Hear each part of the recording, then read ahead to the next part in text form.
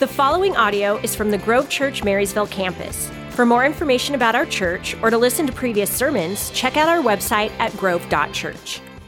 Well, hey, good morning, everybody. Glad you're here. Thanks for joining us online. I appreciate you taking the time to log in and walk through a message. We start a new series today called Counting Chickens. Now, as we start the series, the idea is most of us have heard the phrase, don't count your chickens before they hatch. And the general idea of that phrase is don't get too excited about something that's not a sure thing, or don't get too excited about something that isn't yet or hasn't yet happened. It has everything to do with anticipation, the idea that something is coming that you anticipate. And so when you think about that, why would we do a series called Counting Chickens? The simple truth is we all anticipate something in our lives. We have certain dreams or hopes or goals, ways of processing that we look forward to something in the future. And that's just normal. That's just the way that we're wired. We all have that, whether we can verbalize them or not. But what I want to talk about today is what happens in the in-between, from the time now where we're at currently and the idea of that dream being fulfilled, what happens in the in-between. A mentor of mine years ago shared a story about being on the 5 freeway, I-5 in LA when he was younger, and he's on the freeway and he's going 60, 65 miles an hour, and it's sunny out, and he's got the top down on his car, and it's gorgeous, and he's enjoying life, and all of a sudden, as he's listening to the radio, the traffic report comes on, and the reporter on the traffic says, hey, at this place on I-5, at this exit on the 5, there's an accident, traffic's crazy, avoid the area, try another route, do whatever you need to do to not go that way. Well, the guy on the traffic report is talking about right where he's at, and he's going 65 miles an hour going, this guy doesn't know what he's talking about. So he continues going down the 5 freeway, only to find out a little ways down the road that traffic reporter was exactly right. And the idea, the story that my mentor was trying to share is just that God is like the guy who can see everything, and here we are breezing along in life thinking everything's great and going the certain way we think we ought to go when God actually knows better, when God actually sees better. It reminds me of a few years ago. My wife and I were celebrating our anniversary. We went to Long Beach in Washington on the coast. It's about 4.5 hours from where we live. And we're coming back, and there was a huge storm. And I wanted to get back for a preseason Seahawks game, which don't even get me started about the Seahawks right now. I'm a little sideways. But wanted to get back to watch a preseason game, which isn't a huge deal. But on the way back, what should have taken 4.5 hours because of this huge storm actually ended up taking about 8 hours. But there was a point where we were coming up I-5 and past Tacoma and getting towards Seattle when I'm like, hey, this traffic's bad enough. Why don't we take 405, thinking we'll go around, and 405 was terrible. So all of a sudden, we're literally in Kirkland in some random neighborhood. Well, I had used Google Maps, I had used Waze, and basically decided, all right, look, I know better, let's go this way, let's go that way, and we're literally in traffic in a neighborhood because it was so bad. You say, well, what does that have to do with anything? Well, here's what I know. We've all done something like that. We think we know better than the wisdom of another perspective that actually is greater than ours. We're not listening to a parent's wisdom.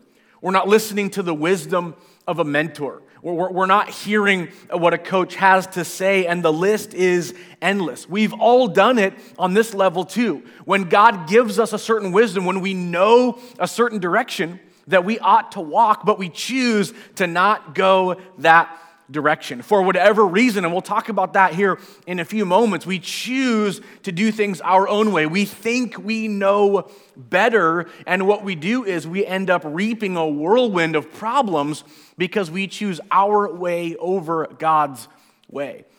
What I love about Scripture is that plight is not so unfamiliar to the characters we see in Scripture, to these individuals that lived and walked through certain lessons. If you're looking for a spot in Scripture, we're going to land Genesis chapter 12, but if you're taking notes, I would encourage you to write down Genesis 12, Genesis 16, Genesis 20, and Genesis 26. So in Genesis, it's chapter 12, 16, 20, and 26, and we're going to be here for about 5 hours as we walk through all of these chapters. So I'm just kidding. But I want you to take a look real quick at Genesis chapter 12, starting at verse 10. It says, "Now there was a famine in the land, and Abram went down to Egypt to live there for a while because the famine was so severe. As he was about to enter Egypt, he said to his wife Sarai, 'I know you are a beautiful woman. When the Egyptians see you, they will say, this is his wife. When the Egyptians, then they will kill me, but will let you live. Say you are my sister, so that I will be treated well for your sake, and my life will be spared because of you.'" Verse 14, "When Abram came to Egypt, the Egyptians saw that Sarai was a very beautiful woman, and when Pharaoh's officials saw her, they praised her to Pharaoh, and she was taken into his palace. He treated Abram well for her sake, and Abram acquired sheep and cattle and male and female donkeys and male and female servants and camels. But the Lord inflicted serious disease on Pharaoh and his household because of Abram's wife, Sarah. So Pharaoh summoned Abram. 'What have you done to me?' he said. 'Why didn't you tell me she was your wife? Why did you say she is my sister so that I took her to be my wife? Now then, here is your wife. Take her and go.' Then Pharaoh gave orders about Abram to his men, and they sent him on his way with his wife and everything he had." Let's pray. God, I ask for your Spirit to work in all of our hearts as we think about in our own world where we think we know better, where our wisdom, we try to cause to supersede what we know about our faith, our lens of who you are. So I pray, God, as we begin this series, Counting Chickens, we will begin to see in a different way a step we need to take in the midst of trying to walk out what you desire in our lives. In Jesus' name. Amen. Now keep in mind, in Genesis chapter 12, just before this, there was a promise given to Abram. And that promise is that he will be the father of many nations, and that he would, establish this land and peoples, and he would end up having a child that would be the heir of the promise and all this stuff. And then we get to this point, and that's where we see in verse 12, verse 10, there's a famine, and so Abram ends up going down to Egypt instead of going to that promised land. As he was about to enter, he says to his wife, "Hey, let's play like we're not married." Now, I don't know if you've thought this through at all, but if you're married out there, can you imagine sitting down with your spouse and going, "Hey, why don't we act like we're not married in this context because it'll go better for us?" Like if I said that to my wife, it would not be a great situation. "Hey, let's take off our rings. Let's just play like we don't really know each other, or just play like we're brother and sister." That would not be a great picture for you. Or for me. I don't know how well that would go for you. But that's what he does.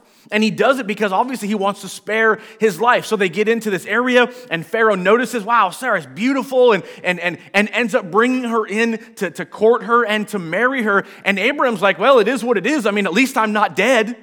I mean, you want to talk about a low bar of marriage. Like, hey, let's deny that we know each other, and apparently you're going to end up having to fiddle around with Pharaoh, but it is what it is. I mean, at least I'm not dead. That's a pretty low bar, if you ask me. Now, in the beginning, as this story progresses, it actually kind of shows us that Abram starts reaping the benefits of this lie.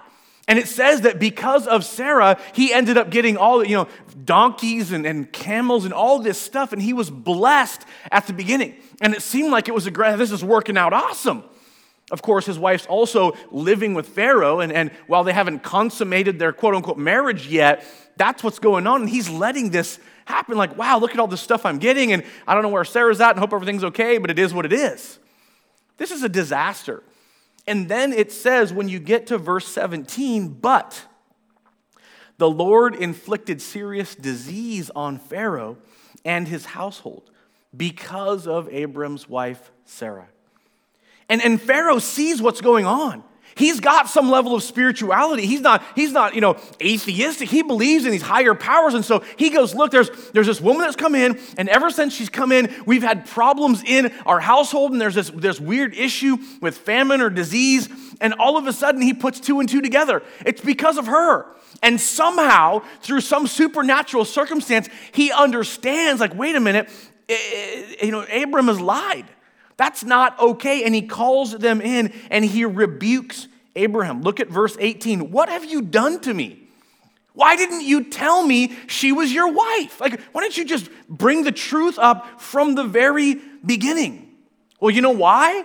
because he was trying to protect himself, because he was trying to go about things his way. Well, if God's promised that I've got a future, I've got to lie my way to get to that future. How many things have you and I lied about? How many ways have we bent the truth? How many times have we taken matters into our own hands, trying to do things our way in order to get to where God wants us to go? But do you understand that that mathematically doesn't work? God's plan plus my way doesn't equal God's fulfillment. It doesn't work that way. And yet, here we are constantly struggling with, well, here's what I believe God has for me. Here's some of the dreams or hopes or goals, or here's what I anticipate, but I'm going to lie my way there. I'm going to connive my way there. I'm going to act like someone else or do this thing that isn't quite right, but I'm sure it's going to get me where I'm supposed to go. That doesn't equate. We see it over and over in Scripture. In fact, remember I said write down Genesis 12, write down Genesis 16. Do you know what happens in Genesis 16? In Genesis chapter 16, they continue on in their journey. They're not in Egypt anymore with Pharaoh, and all of a sudden, they can't have kids. And what does Sarah say to Abraham? You know, she says, well, look, it looks like we're not going to be able to have any kids. Why don't you go sleep with my concubine? Why don't you go sleep with my maidservant? And Abraham's like, well, I mean, gosh, I guess if that's what I got to do, it's what I got to do. What? God has already said, more than once, by the way, you will have a child, and that child will be the answer to the promise I've given you. And you and Sarah are going to have this child. And they take matters into their own hands once again. And Abraham sleeps with Hagar, and they have a child named Ishmael, and the whole thing is a disaster. Now, Genesis chapter 20. What happens in Genesis chapter 20? Well, guess what? Here's Abraham and Sarah, and they're traveling once again, trying to get to that promised land. And what happens? In Genesis 20, they end up with all these different kings of all these different regions together as they're traveling. And he's like, oh no, here we go again. You're really beautiful. They're probably going to want to tell you what, why don't we do this again? Why don't you say you're my sister? Did he not learn the first time? Did he not take it in the first time? That, hey, he blew it. He should have told the truth the first time. And yet here he is in chapter 20. And it says, what have you, let's see, chapter 20. It says, then Abimelech called Abraham in and said, what have you done to us? How have I wronged you that you have brought such great guilt upon me and my kingdom? You have done things to me that never should be done. Abram did it again. Now, we're not done, because remember I said write down Genesis 26? Well, what happens in Genesis 26? Well, now the focus has shifted from Abraham to Isaac.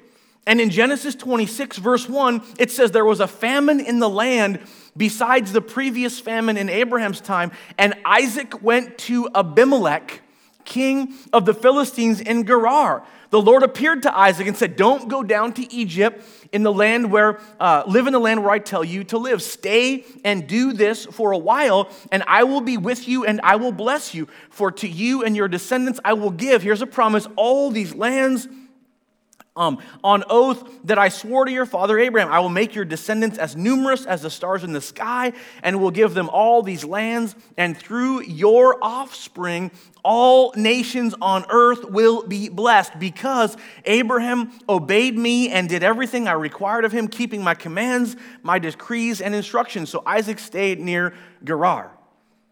Okay, Abimelech is king in Gerar. Keep that in mind. Now look at verse 7. When the men of that place asked him about his wife, he said, she is my sister. This is Abraham's son Isaac.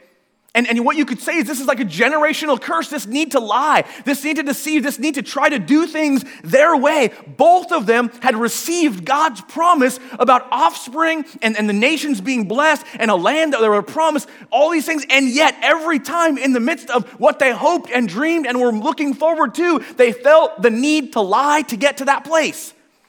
And all three times they were called out on it. And by the way, 2 times in Genesis 20, Abimelech comes to Abraham and says, why did you lie to me? And in Genesis 26, Abimelech, the exact same king, comes to Isaac and says, "Why did you lie to me? Like, will your family not learn anything? Would you stop trying to shame us and make us do terrible things because of the lies you're telling to spare yourselves? Knock this stuff off." See, it's a message for you and for me. That for every single one of us, there's some sense of something in the future that we anticipate. Something in the future that we look forward to. Something in the future that maybe you've got a dream, a goal, something you're thinking, I'm hoping for, and yet there's a process to getting to that place that does not include lying and conniving and doing things your way to get you there, because that doesn't work. It's the lesson from Abraham. It's the lesson from Isaac in these verses. Abimelech said to Isaac, "What is this you have done? One of the men might have slept with your wife, and you would have brought this guilt upon us."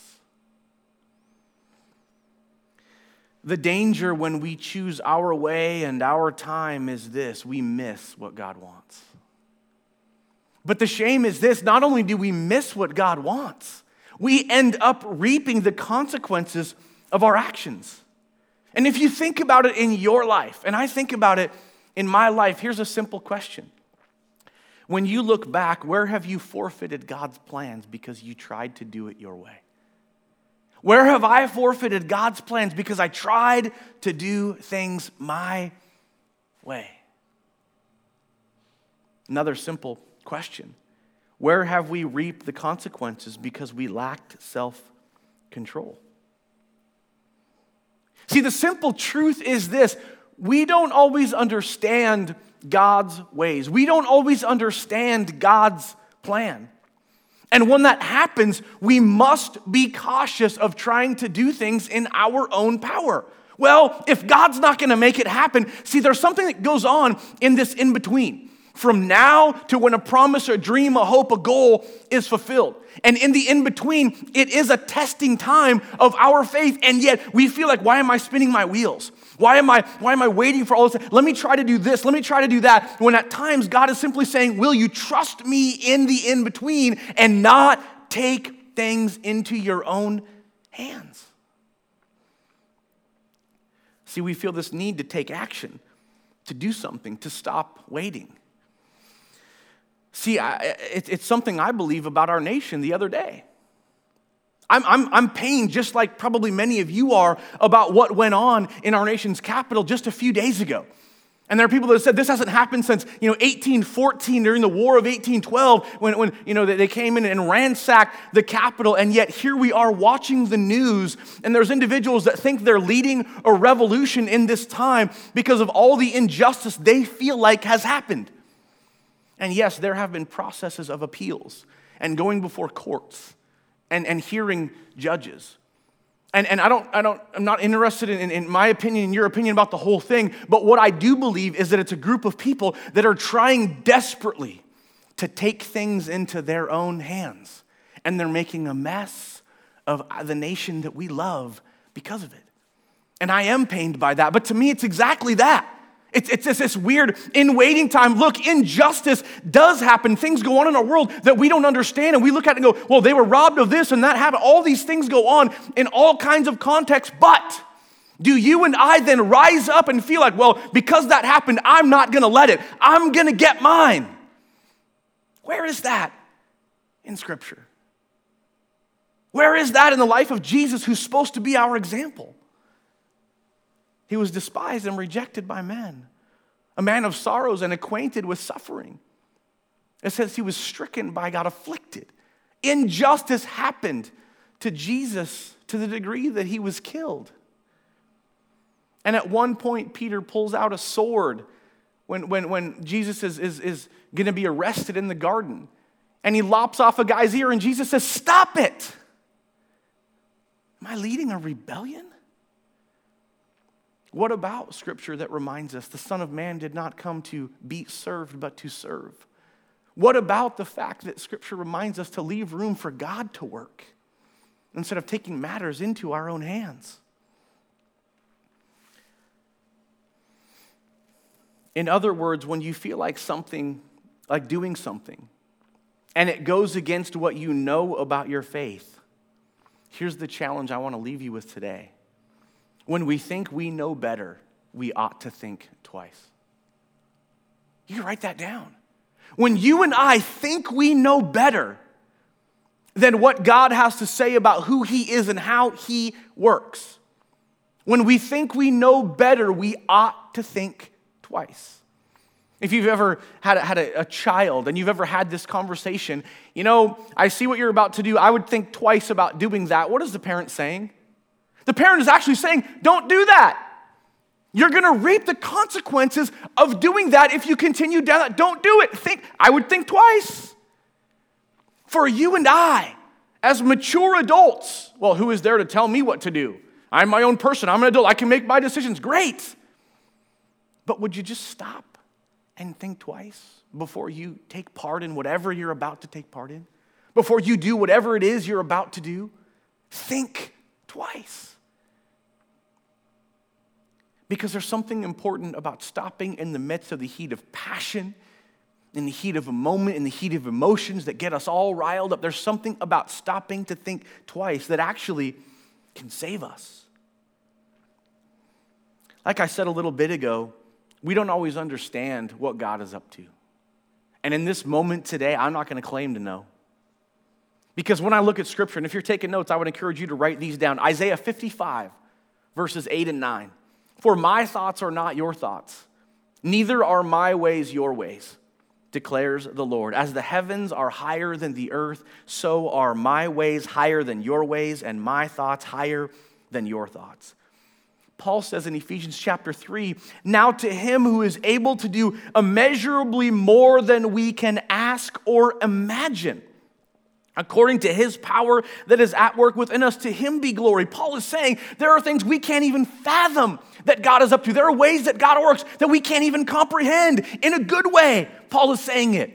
That's a good thing that God works higher than us. What if God did everything we think He should do? What kind of disaster would we be in if that actually happened? Some of the most famous verses in Christendom, some of the most famous verses in Christianity today, Proverbs 3, verse 5 and 6, trust in the Lord with all your heart and lean not on your own understanding. In all your ways acknowledge Him and He will direct your path. What about that? What about trusting in what God is up to that we don't always understand? In 2 Peter 3, verse 8 and 9, but do not forget this one thing, my dear friends. With the Lord, a day is like 1,000 years, and 1,000 years are like a day. The Lord is not slow in keeping His promise, as some understand slowness. Instead, He is patient with you, not wanting anyone to perish, but everyone to come to repentance. Why does Peter write those words? Because what he's saying to you and to me is that in the midst of God's patience, it's the ability for you and I to share His love with a world that desperately needs the work of Jesus Christ in their lives. Go back to Acts chapter 1, verse 8. Actually, verse 7. Verse 6, sorry. Then they gathered around Him and asked Him, Lord, Acts chapter 1, verse 6, Lord, are you at this time going to restore the kingdom to Israel? He said to them, listen to these words, it is not for you to know. In other words, as followers of Christ, we're not always going to understand what God is doing, why God is doing it, how God is working, in the midst of sometimes difficult, terrible, tragic, unjust circumstances. It's a song we've sung for a long time now. Even when I don't see it, you're working. Even when I don't feel it, you're working. You never stop working.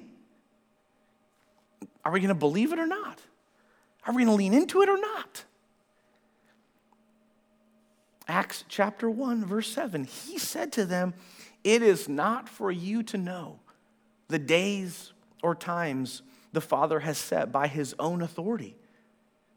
And then He says this, but you will receive power when the Holy Spirit comes upon you, and you will be my witnesses in Jerusalem, in Judea, in Samaria, and to the ends of the earth. Do you know what He's saying here? You're not going to know everything. You're not going to understand everything. But why don't you go out and shine my light filled with the Holy Spirit? It's the same thing Peter said. Peter said, don't forget, with the Lord, a day is like 1,000 years, and 1,000 years is like a day. He says the Lord's not slow in keeping his promises, but what he's doing is, in his patience, he's hoping you'll go out and make a difference. Go out and shine the light. Go out and help people see Jesus. The exact same thing Luke wrote in Acts chapter 1 is what Peter says in 2 Peter chapter 3. You may not know everything about everything that God is doing, but what you need to be doing is going out and shining light, shining hope, extending grace. That's what we're called to do. As we wait with our dreams and hopes and goals in our hands, let's choose to trust that God's got a process and not get ahead of him. When we face that moment when we feel like maybe we know better, maybe in my impatience and my frustration, maybe in my stubbornness, you know what, I'm just going ahead. And I'm going to do this, and whatever happens, happens because I'm tired of waiting, because I don't see God working, because I don't understand what he's up to. That's not your deal.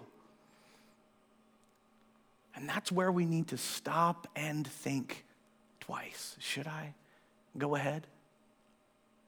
Should I continue forward on what I want to do? Thinking twice. Why would I do it my way? Thinking twice is stopping to ask, why would I go ahead and do this my way? Thinking twice is stopping to ask, what will doing it my way lead to? Maybe you need to write those down. Get out your pencil. I'll repeat them real quick. Thinking twice means stopping to ask yourself, why would I do it my way? Is it because I'm being impatient? Is it because I feel frustrated? Is it because I'm stubborn and I'm going to get mine and do what I think I should do? And second question, where will doing it my way lead? See, here's a great verse to memorize, and maybe this is the first verse of the year that you can put to scripture memory. Galatians 6:9. Do not grow weary in well-doing, my friends, for in due time you will reap a harvest if you don't give up. What pain could be saved by thinking twice? What consequences could be avoided by thinking twice? As we're waiting for whatever chickens in our lives to hatch, here's a simple idea from a devotional I read a few weeks ago, right before Christmas. It's often in our periods of waiting that God prepares us for the plans and promises he has for us. One of the best ways to pass the test of preparation is thinking twice. Don't be impulsive. Be patient. Think twice. Jesus, we need your help. In a world where we can feel so anxious that we've got to do something. When we feel this anxiety, I don't understand, I don't get it. It's not a time to jump in and make a move. In our impulsiveness, in our impatience, in our stubbornness, or even in our selfishness. But instead, think twice. Stop. Think, consider, ask ourselves the questions. Where will this lead? What are the consequences of these actions? Is it right? Is it worth it?